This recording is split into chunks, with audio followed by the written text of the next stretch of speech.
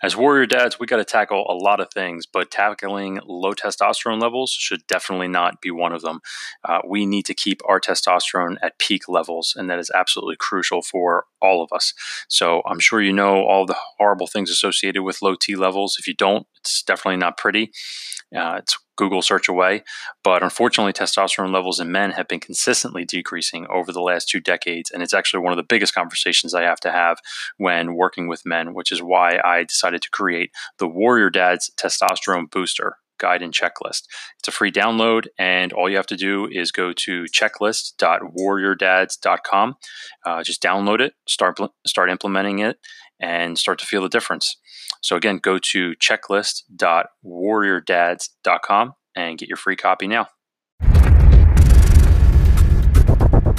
Being a dad isn't always easy, but it's the best thing I ever did. I'm constantly improving myself to be the best dad I can be through fitness, nutrition, mindset, and lifestyle. As fathers, we pass on many things to our children, such as our mindset, our habits, our attitude, and what we've learned along the way. Each of these will shape who our children are and who they will become. The Warrior Dad's mission is to help you become the healthiest version of yourself, to hone your edge, and to live with purpose. My name is Jim Bertamy, and this is the Warrior Dads Podcast. Hey everyone, thanks for tuning back in for another episode of the Warrior Dads Podcast. I know it's actually been a little longer than I'd like to have a podcast episode. I try to get one out once every week, but I was really, really sick there for a while. Had the flu, turned into bacterial infection, and just was bad. I lost 15 pounds in a week, and was holed up here in the house and cabin fever and all that stuff. But better, and I have an awesome episode that I've been really looking forward to doing for quite a while, and I'm really excited to bring him on the show. He's a family member. He's a cousin. We're very close ever since even when we were younger, and just continue to grow together as we got older, and our kids are pretty much just, same exact age, 3 weeks apart. And so they're really close, which is nice. And he's just all around great guy, a true American hero, veteran of the Coast Guard, and currently a Philadelphia firefighter. So super proud to call him my cousin. So without further ado, here is Gary Paci. Thanks for coming on the show, cuz. Yeah, thanks for having me, cuz. That was a great intro. Thank you. Thank you. Yeah, of course.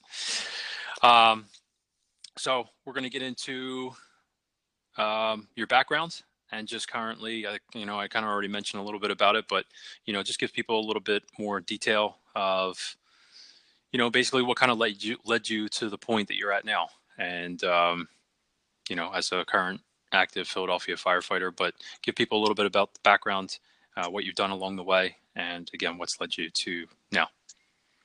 Okay. Our family, a lot of people were in the military, so that was always in the back of my mind. And at the time, it was like 97, 98. There wasn't much going on for maybe some of the other military branches. Coast Guard was always out there doing something. And the law enforcement, search and rescue really appealed to me. So, I signed up, went through boot camp. I was stationed in Florida for a little bit on the Ventress, and got to do some cool stuff. Went out to school in California for a couple months, and then I got stationed back in Philadelphia, where I finished up my career. It was real rewarding. I got to meet a lot of great people, got to do a lot of cool stuff. Then after that, I got out for a few years, went back to school, and then I was hired by the Federal Bureau of Prisons as a correction officer. Did about a year and a half with them, and then I got hired by the Philadelphia Fire Department. I've been there presently about 13 years, the last 6 in special operations, and also on the FEMA Urban Search and Rescue team as a rescue specialist. So you're actually on a team for the FEMA, or yes, because you're special operations, you're automatically in that? Well, what they do is, like for Philadelphia, they're the sponsoring agency for Pennsylvania Task Force 1 under the FEMA team. So you go special operations. Ultimate goal is to put you on the FEMA team. So the training we get is a lot of technical rescue and rope rescue, confined space, structural collapse, advanced like machinery and vehicle rescue, trench rescue, and water rescue. And then also being in a squad company, we have hazardous material technician level training. Yeah, I remember seeing all that stuff on the truck when I brought Jimmy down to Yeah, check it out. It's a lot that's of pretty stuff. cool. It's a lot of it's stuff. cool. Yeah. It's cool always bringing the kids down too. Check it out. Yeah, it is. Those trucks are pretty amazing. Yeah. With all the gear that you guys are able to fit on there. Yeah. I wouldn't say it's always the best way we fit it on, but we get it on there. Yeah, right. So a lot of the stuff that you did in the Coast Guard probably helps you with all the FEMA stuff, right? Some of the search and rescue aspects of it, like working in a smaller team, like in the Coast Guard, we did a lot of obviously water rescues on small boats. So a big part of the FEMA rescue system is water rescue. We go out and a 3-man team in a boat and either do a recon, different areas to see if we can find anybody, or actually perform rescue or help assist somebody. Yeah, and So, you were actually pretty active with all that, with all the hurricanes and all the weather that other places were getting around the country, right? I mean, you went to, were you in Texas a couple of years ago, was it? Or yeah, then the Carolinas and then Alabama. Yep. Tell everybody a little bit about that. So last year I got deployed for Hurricane Harvey in Texas. We were there for a few weeks. It was a lot of, water damage and searching houses and, helping people out.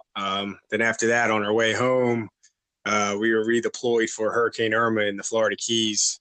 So we went down there and helped assist the people down there. And then this past year, I was deployed for Hurricane Florence in the Carolinas. There was a lot of water rescue type stuff. And then I came home after about a month. And then I was redeployed for Hurricane Michael down into the panhandle of Florida.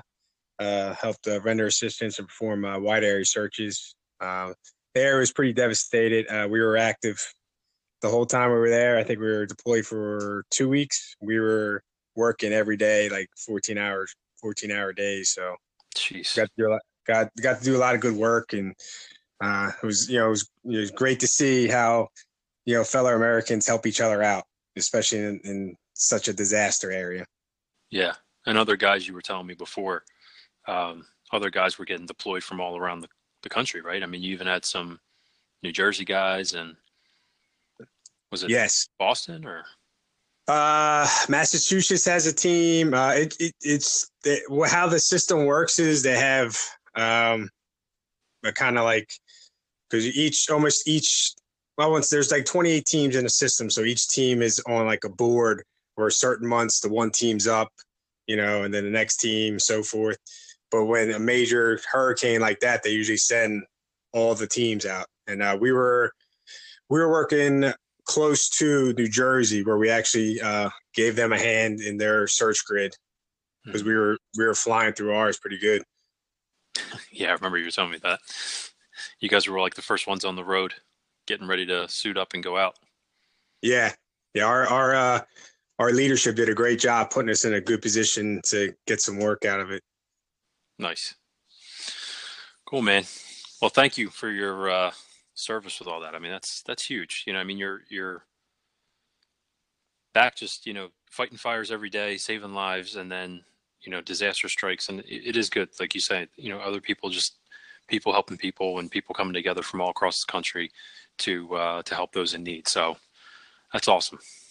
I just feel lucky that I get to do it. That being part of the FEMA team is, the pinnacle of my career. It's an awesome thing. And I want to say there's only 5,000 of us in the whole country. So it's a real big deal. And I feel very honored to be part of it. Yeah, I bet, man. And it takes a certain type of person to do it, right? I mean, it's just like, I would imagine that not every firefighter would get to do something like that, right? Or is everyone, do you think, in your opinion, fit to do that? It's kind of hard to say. I mean, I guess, it comes down to what you want out of your career. If you want to take that, extra step and get the extra training and, go above and beyond what's asked of you. I think, anyone could be on the team in the fire service. I guess it just depends on what you want for your career. What about physical capabilities? I mean, you definitely have to be in shape, because we're trekking through these areas when we're in the panhandle where trees are down, there's bushes everywhere. So you got to climb through everything and you're going back miles. Usually you walk a couple miles, what maybe take you half hour, an hour. Now you're going through all this devastation. It's taking you a few hours to get back there. Right. So you got to definitely have the strength and endurance to do it. Yeah. So, well, I know you were training firefighters before, right? You started, did you go for like a personal training certification? Yeah, I got it through ISSA. So how did that come about? And why did you decide to start training other firefighters? Well, it's kind of a funny story. The guy who started the program, he calls me one day. He's like, "Hey, man, are you interested in, being a personal trainer for the department?" He asked me because he knows, I work out a lot and, I try to stay fit. And I told him, I was like, well, I don't know if I have time, So he's like, all right, well, I'll call you in a few months. We'll talk about it then. So he calls a few months later. He's like, all right, man, I got you set up for this ISSA personal training program. So I was like, all right, well, I'm already in it, so I might as well do it. So that's basically how it started. So I was one of as we say in the Coast Guard, a plank owner of the program, meaning like we're one of the first members of it. Uh-huh. So that was pretty cool. So, but you're not doing it anymore. No, I did it for about a year and a half. Okay. So, what did you like about it, and why did you stop? Did the program get shut down? No, it's going real strong now. They have a couple gyms they operate out of, and it's going really good. And a lot of members are taking part in it, so it's a good program for the department. Okay. So why'd you stop? It just my son was getting more involved in his sports, and there's more practices during the week. So it was hard to manage the time between being a firefighter, being part of FEMA, the family life, and then the personal training. Yeah. So they were asking more time to be involved, and I couldn't give it all I wanted to. So how did you like training other people and getting them ready to have their bodies in the same shape as yours, or get them more up to speed with the type of workouts that you do? Did you well, one, I want to know how you liked it, and then two, did you give them a lot of the same things that you do because you guys are both in the same profession and trying to achieve the same goal, or did you change up the workouts depending on the individual? One, I enjoyed it because you got to see people, put the time into it. You see the big changes with them, and they kind of change their whole lifestyle. They embrace the fitness lifestyle. So that was always cool. And, there's a lot of guys that I got to train with that really made, big differences in their lives. Mm-hmm.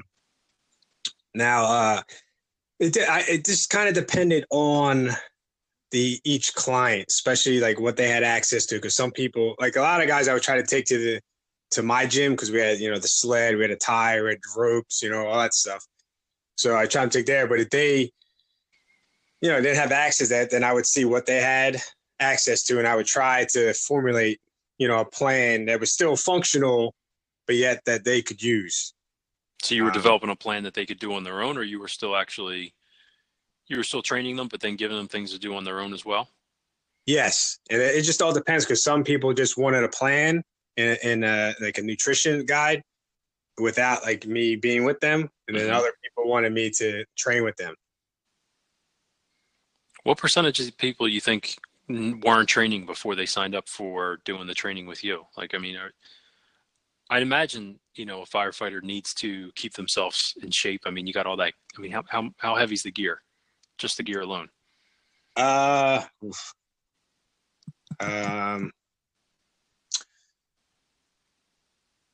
With the tanks? Well, the air tank is probably, well, I would say altogether, depending on like your personal stuff, it could be anywhere from like 70 to 100 pounds you got on you. Yeah, I mean, just that, even just walking around with that is tough. You know what I mean? Yeah, Because I'll walk to the farmer's market with the weight vest that you gave me years ago, and that'll have like 35, 40 pounds in it, depending on the day. And just walking is more challenging, you know what I mean? Because you're just carrying yeah, around more weight. But then yeah. you're climbing with that on, and then you're, moving around or picking picking out somebody up or swinging an axe or something like that. So you're doing more than just walking. I mean, when I think of that, I'm like, you got to keep yourself physically fit. How many people weren't doing what they should have been doing technically, quote unquote, however you want to, word it. I mean, nothing against them, you know, because we're not naming names either. But it's like, Right. what percentage of people, in your opinion, probably weren't doing what they really needed to do to meet the demands of their job? I mean, I don't have an exact percentage, but I'm going to say it's a big percentage. More than 50%? Yeah, I'll say that. Yeah, That's big. yeah, That's really big. So, I yeah. mean, that's awesome that you were able to actually change their lives. And do you still talk to them, even though you're not training them anymore, and see that they've stuck with it and stuck with that lifestyle? Oh yeah, especially the one guy in my platoon. He's a straight savage now. So I see him all the time, and he's doing really good. And so he dropped a lot of weight. He's toned up, and he's a machine on the fire ground. So his job got even better. Yeah, definitely. Yeah. I mean, that's awesome. Did you ever have a talk with him throughout the time, or like where do you think his motivation came from to do that, to get himself better? Maybe he saw access to a free trainer. I don't know. Yeah, I mean that is definitely, but to stick with it, right? I mean, like, so for example, where does your motivation come from besides just meeting the demands of your environment for the working out? I mean, because even if you stopped being a firefighter one day, right, you're still going to train, you're still going to work out, you're still going to keep Yeah, yourself healthy and strong. But yeah. what's the reasoning behind it? Where's that motivation come from for you? Well, I mean, I've always been in sports and always been the working out, so it's just always been ingrained in me. But now, even more so, it's setting an example for my son. We waking up early, and like everyone says, you wake up early and you show your discipline. You work hard, and because every goal is on the other side of hard work. So, I guess the biggest one now, besides the job aspect and being healthy for my family, is setting a good example for my son. Especially he's coming up. He's 6 now. He's big in sports, and he's sooner or later he's going to be able to hit the weights and work out more. So I want to show him that I've been doing it. Now you can do it. I'm not asking you to do something I've never done. Right. Yeah, that's good too, because a lot of people say that they want more for their kids, a better life than they had, or whatever that looks like, more money, better house, better life. But yeah, I mean, if you're asking somebody to do something and you're like, yeah, I want my kids to be strong, but we don't spend the time getting ourselves strong, then it's a little hypocritical. I really like what you said there. You said every goal is on the other side of hard work. Yeah, I believe that. I mean, I'm sure everyone says something like that, but it is like you set your goal and you just work hard, and because I'm not the smartest guy, I'm not the strongest, I'm not the most athletic, but I work hard to try to accomplish my goals. Yeah. Yeah. Oh, well, I mean, that's a huge motivator, to have your son be the motivation. You know what I mean? Because like That's the biggest because like I was motivation. saying, if you ever left the fire department or your situation ever changed or something like that, right? So if you're only letting it dictate what you do based on maybe your current job or your current situation, like for me, um, I have my studio right downstairs. Well, if I didn't have my studio right downstairs, what would that look like for me? Like would I just Right. stop? Would it just be someone just like turn around and be lazy and be like, well, I don't have that anymore, so they're going to use that as an excuse to give up. But Right. when you use your family, because I use my family as a big motivator too, it was like training with sandbags and training, putting heavy things on top of my body and trying to walk with it and carry with it. It's like, well, if I ever need to pick my wife up and throw her over my Yeah. shoulders and walk with her, then it's like you need to physically be able to do that. So I like using family as motivation too. When it also comes down to the simple fact is like, hopefully it never happens, but, unfortunately you hear about, things, in the news that, God forbid one day you might have to defend your family. Mm-hmm. I want to be able to defend my family, Right. whether it's they get out safely, or all of us. Either way, the number one concern is them getting away safely. Right. So, And just having the ability to do that. You know what I mean? exactly. Because it's like, yeah, you might never have to do that, God forbid. But, even Yeah. if your house catches on fire, something that might, have a higher probability, there's the house fire or something like that, and you have to carry someone out, even if it's not as extreme as, they pass out from the smoke, but maybe they sprain their ankle trying to run or something like that, and they get hurt or they hurt their leg, and you have to be there to help. I mean, just something like that, where it doesn't necessarily have to be life or death, but it's this person needs help, and you need to be strong enough and physically capable enough to help them. That's huge, But that still could be, if they sprain their ankle, they can't walk. That's still life and death, because if they don't get out fast enough, the smoke's going to get them. So, True. Yeah, absolutely. And you see so many fires all the time. You know what I mean? Like, just things will just start from, from little things sometimes, right? Yeah. A lot of times it's like, I remember one. It was a pretty bad one a couple years ago. We responded, as a squad company. We do special operations, but we also, we can come in as a engine company because we have water on the truck. When we pull up this house, 3-story, heavy fire, second and third floor. The lady, she's, the way she just tells me her son is up there. I knew, because a lot of people say nonsense like, "Oh, there's kids in there," but just the way she looked at me and said it, I knew her kid was up there. So I had the hose line, and come flying up the steps. Fires meet me coming down the steps, knock that down, come around, knock down the hallway, knock down the first room, knock down the second room, come around to the front, and it was a wind-driven day. Mm-hmm. The fire just blew right on me, and it lit me up pretty good. I got burned pretty good, and it kept blowing back on me a few times. And I don't know how many times, but I got wound up getting 2nd-degree burns on both sides of my head, my neck, and my thumb. Mm-hmm. And the only way I was able to put it out is I knocked it down, and I jumped in the room and knocked down the rest of it. Then I had to make my way to the 3rd floor, knock down that fire. That's where we found the kid by the window, which was pretty crappy. But the reason I'm telling this story is because they had a candle by the window. And the wind was so strong that day, it blew, and then it just caught the rest of the house, and the father, because there was a bunch of kids living in the house, he was dropping the kids out the back window onto like a little porch front. Mm-hmm. And he got all the kids out except for his own son, and he didn't know that. And his son was right next to the window because you can't see anything in all that smoke.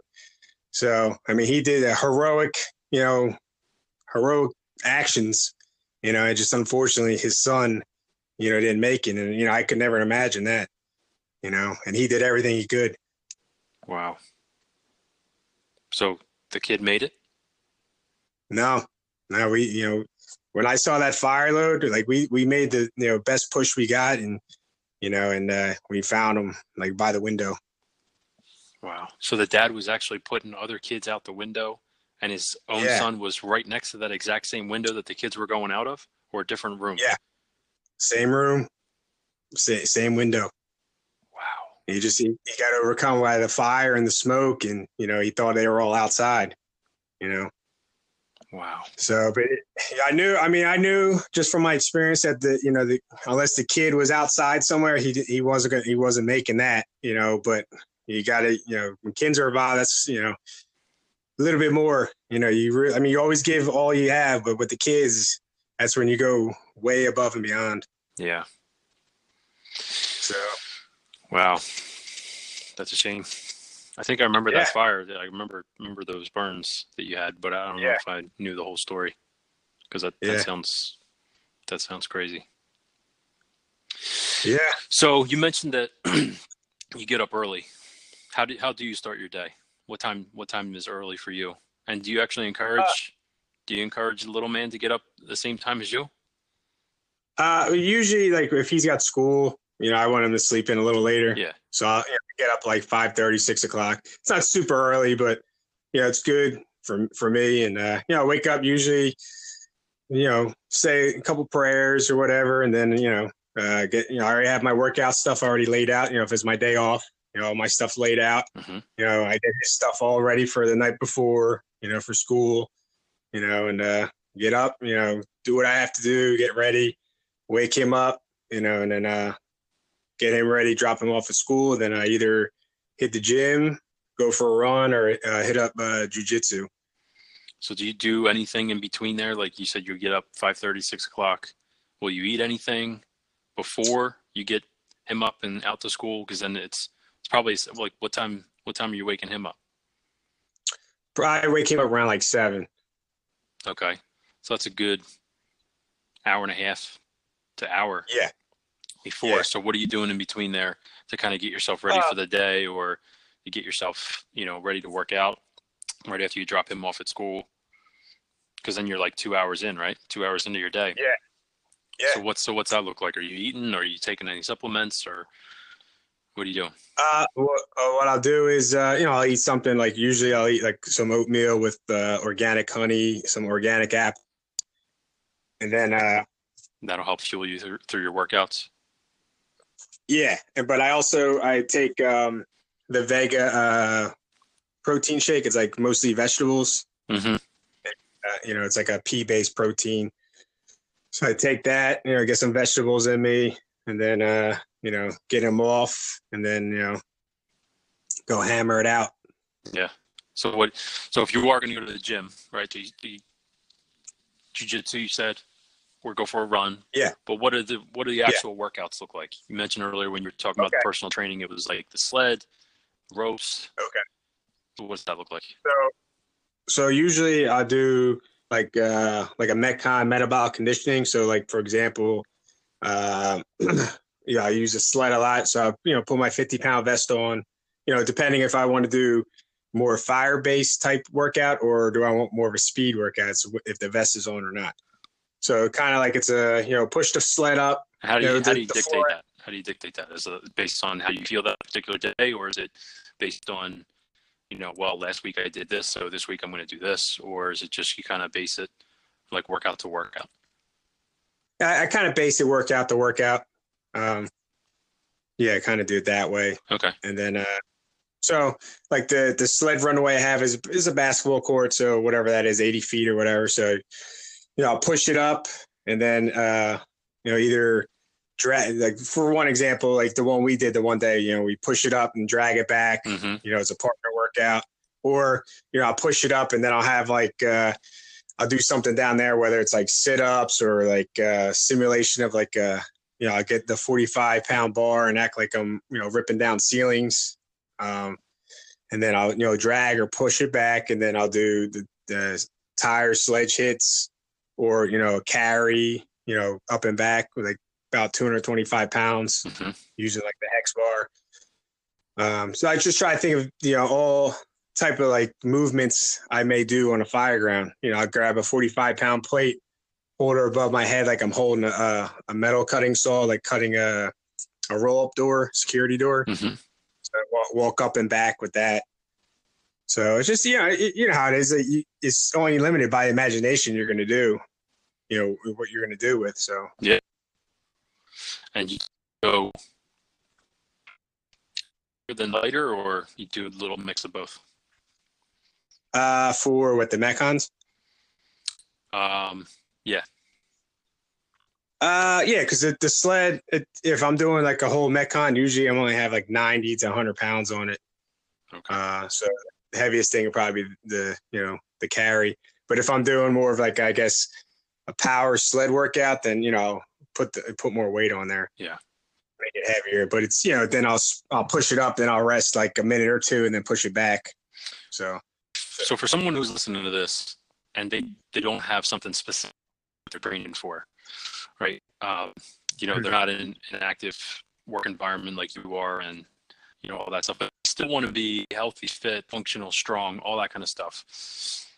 What would you recommend for that person?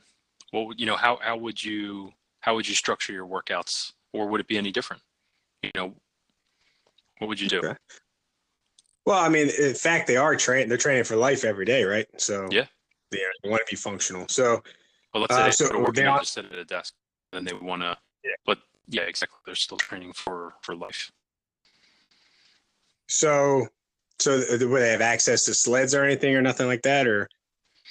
Let's say it's just a regular gym. You know, they got dumbbells, Okay. they got a barbell, and yeah, stuff like Okay. maybe some cable machine. Okay. Well, I would definitely make up certain metcons for them. Like you got all the ones that CrossFit does, but you can, tailor to one. Like the one I did this morning was it was a pretty quick one. I did 5 rounds of 7 thick grip pull ups, 25 sit ups, and then max black bend resistant push ups. And I did that, and then after that, I kept it light with the deadlifts. For strength, I did I think 5x5 at 315 for deadlifts. And also finish off. I try to get 200 to 300 push-ups and sit-ups per workout that I do. And then finish off the pull-ups with about 60. The wide grips or the thick grips. Mm-hmm. So, and then so I do something like that. Because I believe you need your functional strength also. You need your deadlifts, you need your squats. I'm a big proponent of them. Yeah. I mean, we're only squatting and bending and picking stuff up all day long, or, at least sometimes throughout the day. So yeah, that's huge. Okay. That's cool. So it sounds like it would be pretty similar. Yeah. Yeah. I just try to, because especially when I'm deployed, when we do have access to the gym, they don't have a sled there. So I just try to, like, another go-to one of mine is, and it's pretty quick. It's like a 21, 15, 9 rep stream where, I use 225 deadlift, and then I do sit-ups, push-ups, and then for the kettlebells, available, I use that. So, 21 deadlifts, 21 kettlebell swings, 21 sit-ups, 21 push-ups, and then down to 15, down to 9. Yeah. So it's real quick, and it's pretty good. So you can't wait for your son to be able to work out with you. What's that? I said, I bet you can't wait for your son to be able to work out with you. Oh, that's gonna be so much fun. I look forward to it. So, I mean, he already comes down in the studio with me, and he'll do his. We got this little, it's not even a hex. It's like this ball, but sides on it. It tells you what to do. So you kind of make it into a little bolt on the floor, and they'll say do 10 burpees or 15 push-ups or water break. Everybody loves the water break one, but he'll just roll it on the floor, and then he'll go do whatever it is. And if he doesn't know the movement, then he'll ask me. We'll do it together, stuff like that. So, but I think that's so important. That they see all of that. You know what I mean? Yes. They see us doing it, so that this way they know, okay, well, this is just what I'm going to do. You know what I mean? This is really the way that you're supposed to do it. Like my son was telling me the one day he's at school and he's doing push-ups just because they were bored. They're like, they get like this little free time to get up and do whatever they want. And he's getting down on the ground and doing push-ups. But then these two other kids tell him, that's not how you do push-ups. And the one kid shows him, and he's like putting his hips on the ground, and he's like, looks like he's doing like the worm. And Jimmy's like, no, that's not how you do push-ups, And then the other kid, I guess, was friends with the other kid. The 2 other kids, they were friends or whatever. And the one kid's like, no, he's right. That's how you do push-ups. He's like, doesn't. I do them the right way. And he's like banging out like 10 of them. And even his gym instructor or his gym teacher called him out in class and had him do push-ups in front of everybody one day just to show him how to do it the right way. And so, I mean, like little things like that, it's just so important. You know what I mean? Yeah, you're absolutely right. And also I think it also helps where you get them when they're working out now. So this is all they know. And then, it transpires to sports where they're learning the team, atmosphere. They're learning their discipline. They're learning all that good stuff, and it's helping keep them away from trouble. Yeah. So it's such a big thing in being involved in that stuff. Yeah. Just keeping them out of trouble. Yeah. because people that do that kind of stuff, I mean, well, he's going to be getting back into jiu-jitsu, right? Your son, he was off road. He's already back. Yeah, he's back now after his season of wrestling. So right, because of wrestling, so he's like back and forth between the two. But kids that do that kind of stuff, that nobody in my son's class, and I don't know how it is at your place, but I know you go to a really good, nice place. It's like it doesn't seem like there's like a lot of bad seats in those types of classes. You know what I mean? Because it's a sport where you have to be humble, or at least you should be humble, right? And or as they say, is be humble or get humbled. Yeah. That should be on the t-shirt. Yeah. That should be your next one. Yeah, right. So, it's you're getting your kid involved in something where it's like there's usually a mutual amount of respect on the mats. You know what I mean? And other people are trying to help other people. You know what I mean? So getting the kids involved. I mean, I'm sure it's like that in other teams too. You know, I mean, there's basketball and baseball and other sports, but I think it's a little different in the combat sports because you get done crushing each other, and it's like always a hug afterwards. Like I just think it's it's more in the combat sports. Me personally, that's a good point. Well, we're not even at a year yet, so I'm looking forward to seeing like where he's going to be at after a year. And your boys, well, at least a year, right? Didn't he start at least a year or almost? Yeah. He started last year. Then he took his break for his second season of wrestling, and now he's back. So yeah, but it's not like he's doing nothing on his time off from jiu-jitsu, quote unquote time off. Because you're learning everything else in wrestling to get yourself even better for jiu-jitsu. So it's not like he does because he'll run a soccer season, and then he'll do soccer and jiu-jitsu at the same time, and then once wrestling comes up, because it just takes it's just so time consuming, he just wrestles. Yeah. So that's cool. What's the big lesson that I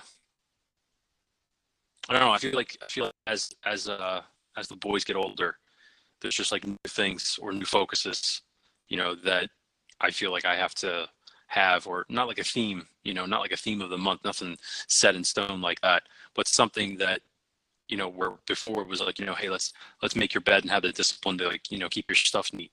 And I feel like that's gotten a lot better. And now, there's different themes that come up and different messages.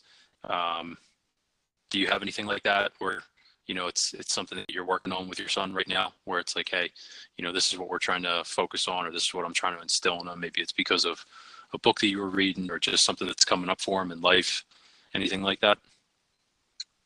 I mean, it's always a battle with the discipline and the focus. They're young, so they'll have. I just saw, especially during the wrestling season, he would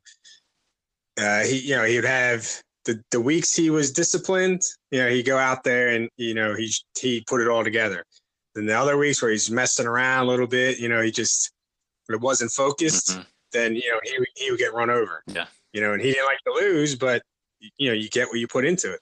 You can't get upset, with your results if you didn't put the work into it. Mm-hmm. So I think that's where the big lesson now is just realizing, okay, well, if you don't like that result, how much work did you really put into it? Yeah. So, he's seeing it with school. He's doing really good in school. He's, because he's got that down.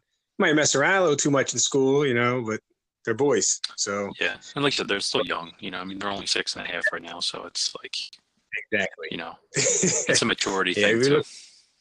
Yeah, I'm sure I'm sure our parents, our moms would probably say, "Oh, they were perfect angels." Yeah, right. You talk to our teachers, they probably have a different story. Yeah, but in the kids' defense, though, in our defense when we were that young, the school system, where you're just forcing 6-year-olds and 7-year-olds to sit still in a chair and just learn in a passive environment where you're just feeding them information, and then they're just sitting there trying to retain it and then apply it with a couple pieces of paper or some assignments that they're doing in class. That's really not how we're designed to learn. I mean, most people learn when they're hands-on anyway. You know what I mean? Correct. But it's like learning how to cook by reading just a cookbook. You know what I mean? Like, you got to get in there and you got to do it. And you have to have that experience. And then just to assume that 6-year-olds are going to be okay and not label them with, you know, ADD or something like that. You know, oh, they got learning disabilities or something like that. It's just like, yeah, those things do exist, of course, but we got to understand that that's not the type of environment that they really should be in from a logical, primitive perspective, you know? And I agree, because if you ever sat in any of the trainings I ever been to, it always starts with your classroom work and then hands-on. You look around at the guys in there, they're all like fidgeting. They're not paying attention because you're sitting there. That's why we have so many breaks during the training, is because guys are losing focus and they're just like, I don't feel like sitting here anymore. Yeah. So give them a break, you know, and then you bring them back in and, you know, they're refreshed. So yeah, because we need that movement, you know? Exactly. We need that movement. When we stop moving, we're dead. Yeah, exactly. And I can't remember if they were watching it. Yeah, they were, I guess, because they were doing, I don't know, when the boys were just together a few days ago. The fact that, you know, we're talking about movement, it just made me think of this. The fact that they have all these stupid Go Noodles and these damn, what the hell's that name of that game? Fortnite dances, you know, that all these kids are doing. I'll go pick up my son from school, and they're all doing these Fortnite dances and, you know, like these little soft battles. I'm like, you got to be kidding me. But they stand in front of the TV and we're still looking at the TV, but then trying to get movement in while they're looking at the TV. So I guess it's like the lesser of two evils, but it's like, turn the TV off and just go move, you know? Yeah, go outside. Don't play, mimic you know, some moron on the TV forward. doing some, you know, dance. It's like the Carlton dance, but then they just rename it the Fresh, and the kids were so impressed. You know? I'm sorry, go ahead. Yeah, that was it. I was gonna say, like, it reminds me, you know, when we were talking about that, you know, this past week, the Big Bang Theory episode where they said something like that, they need to get exercise, and they're playing like Wii tennis or something. Yeah. You know, like sweating, ready to die. I'm like, really? Yeah. Go outside. Exactly. You know, so it's kind of cool that it gets the video game, get them up and moving, but it's like you're still standing in front of the TV inside, fresh air. You know, of course, the pessimist would be like, well, we'll just open some windows for fresh air. It's like, that's not the point. That's not the point. Not at all. Go stand next to a tree and do something. Life. Yeah. Yeah. Go enjoy life. It's beautiful outside, you know? Cool, man. All right. Well, before you get going, as with every interview, we end with 10 questions, and these 10 questions were inspired by James Lipton and then Bernard Pivot. So you ready? Final 10 questions? Sure. Send them. Number 1, who is your hero? Ooh. I have to say the military fighting man and woman. There you go. Amen. What excites you? Ooh. A lot of things excite me. You know, I'll say this. I think what excites me is, you know, just doing awesome things with the family. That, you know, vacations or just hanging out with, like, you know, you guys, whatever. I just love being with the family. Yeah. What turns you off? Unkind people. Mm-hmm. What is your favorite sound? Ooh. Oh, I don't know. That's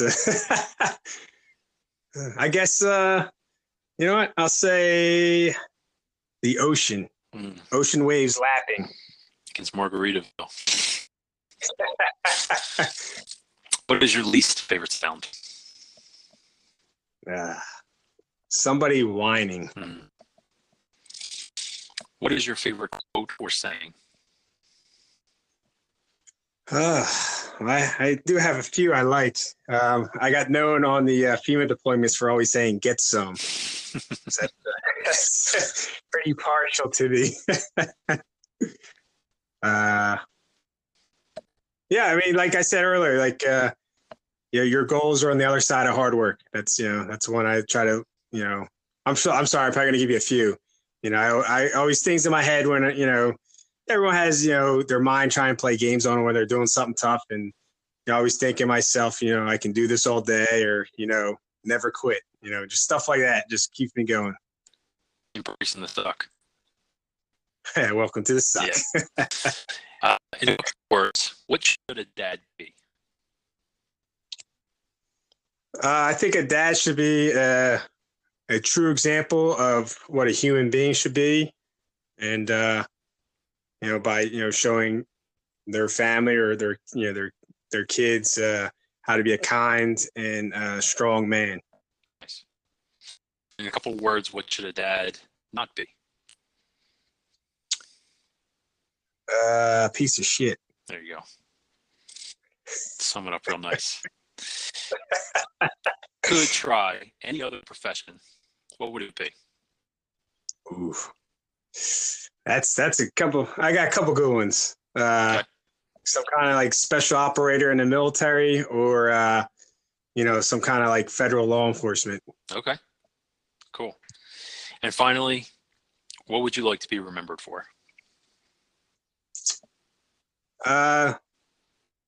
Someone who gave their all to to God, family, and country. Really nice. Can't ask for much more than that, right? No, not at all. Awesome. Well, Garrett, thank you so much for coming on the Warrior Dads podcast. It's been an honor having you on, man. I really appreciate you taking the time, and I'm glad we were finally able to make this work and do this. Yeah, I appreciate it, man. Like I said, man, I'm very honored to be on here, especially with the big names you had on. It's a true honor to be able to share the same podcast with them and with you, because you're a great person. You set a great example for your family and for your son. So thanks, man. Appreciate that. And as always with every veteran, thank you for your service. It was my honor to serve, man. Yeah, man. And you're still serving, still in the fire department. Very, very lucky to do it. So. Very. Yeah. Awesome, man. Well, have a good one. We will talk soon. And again, thank you so much. No problem, cuz. All right. Have a good one. You too. Bye. Hey, guys. Thanks for tuning into this episode of the Warrior Dads podcast. If you like this podcast and want to support it, please subscribe, leave comments, and share it with someone you think would benefit from listening as well. Thanks again, and keep on being a warrior dad.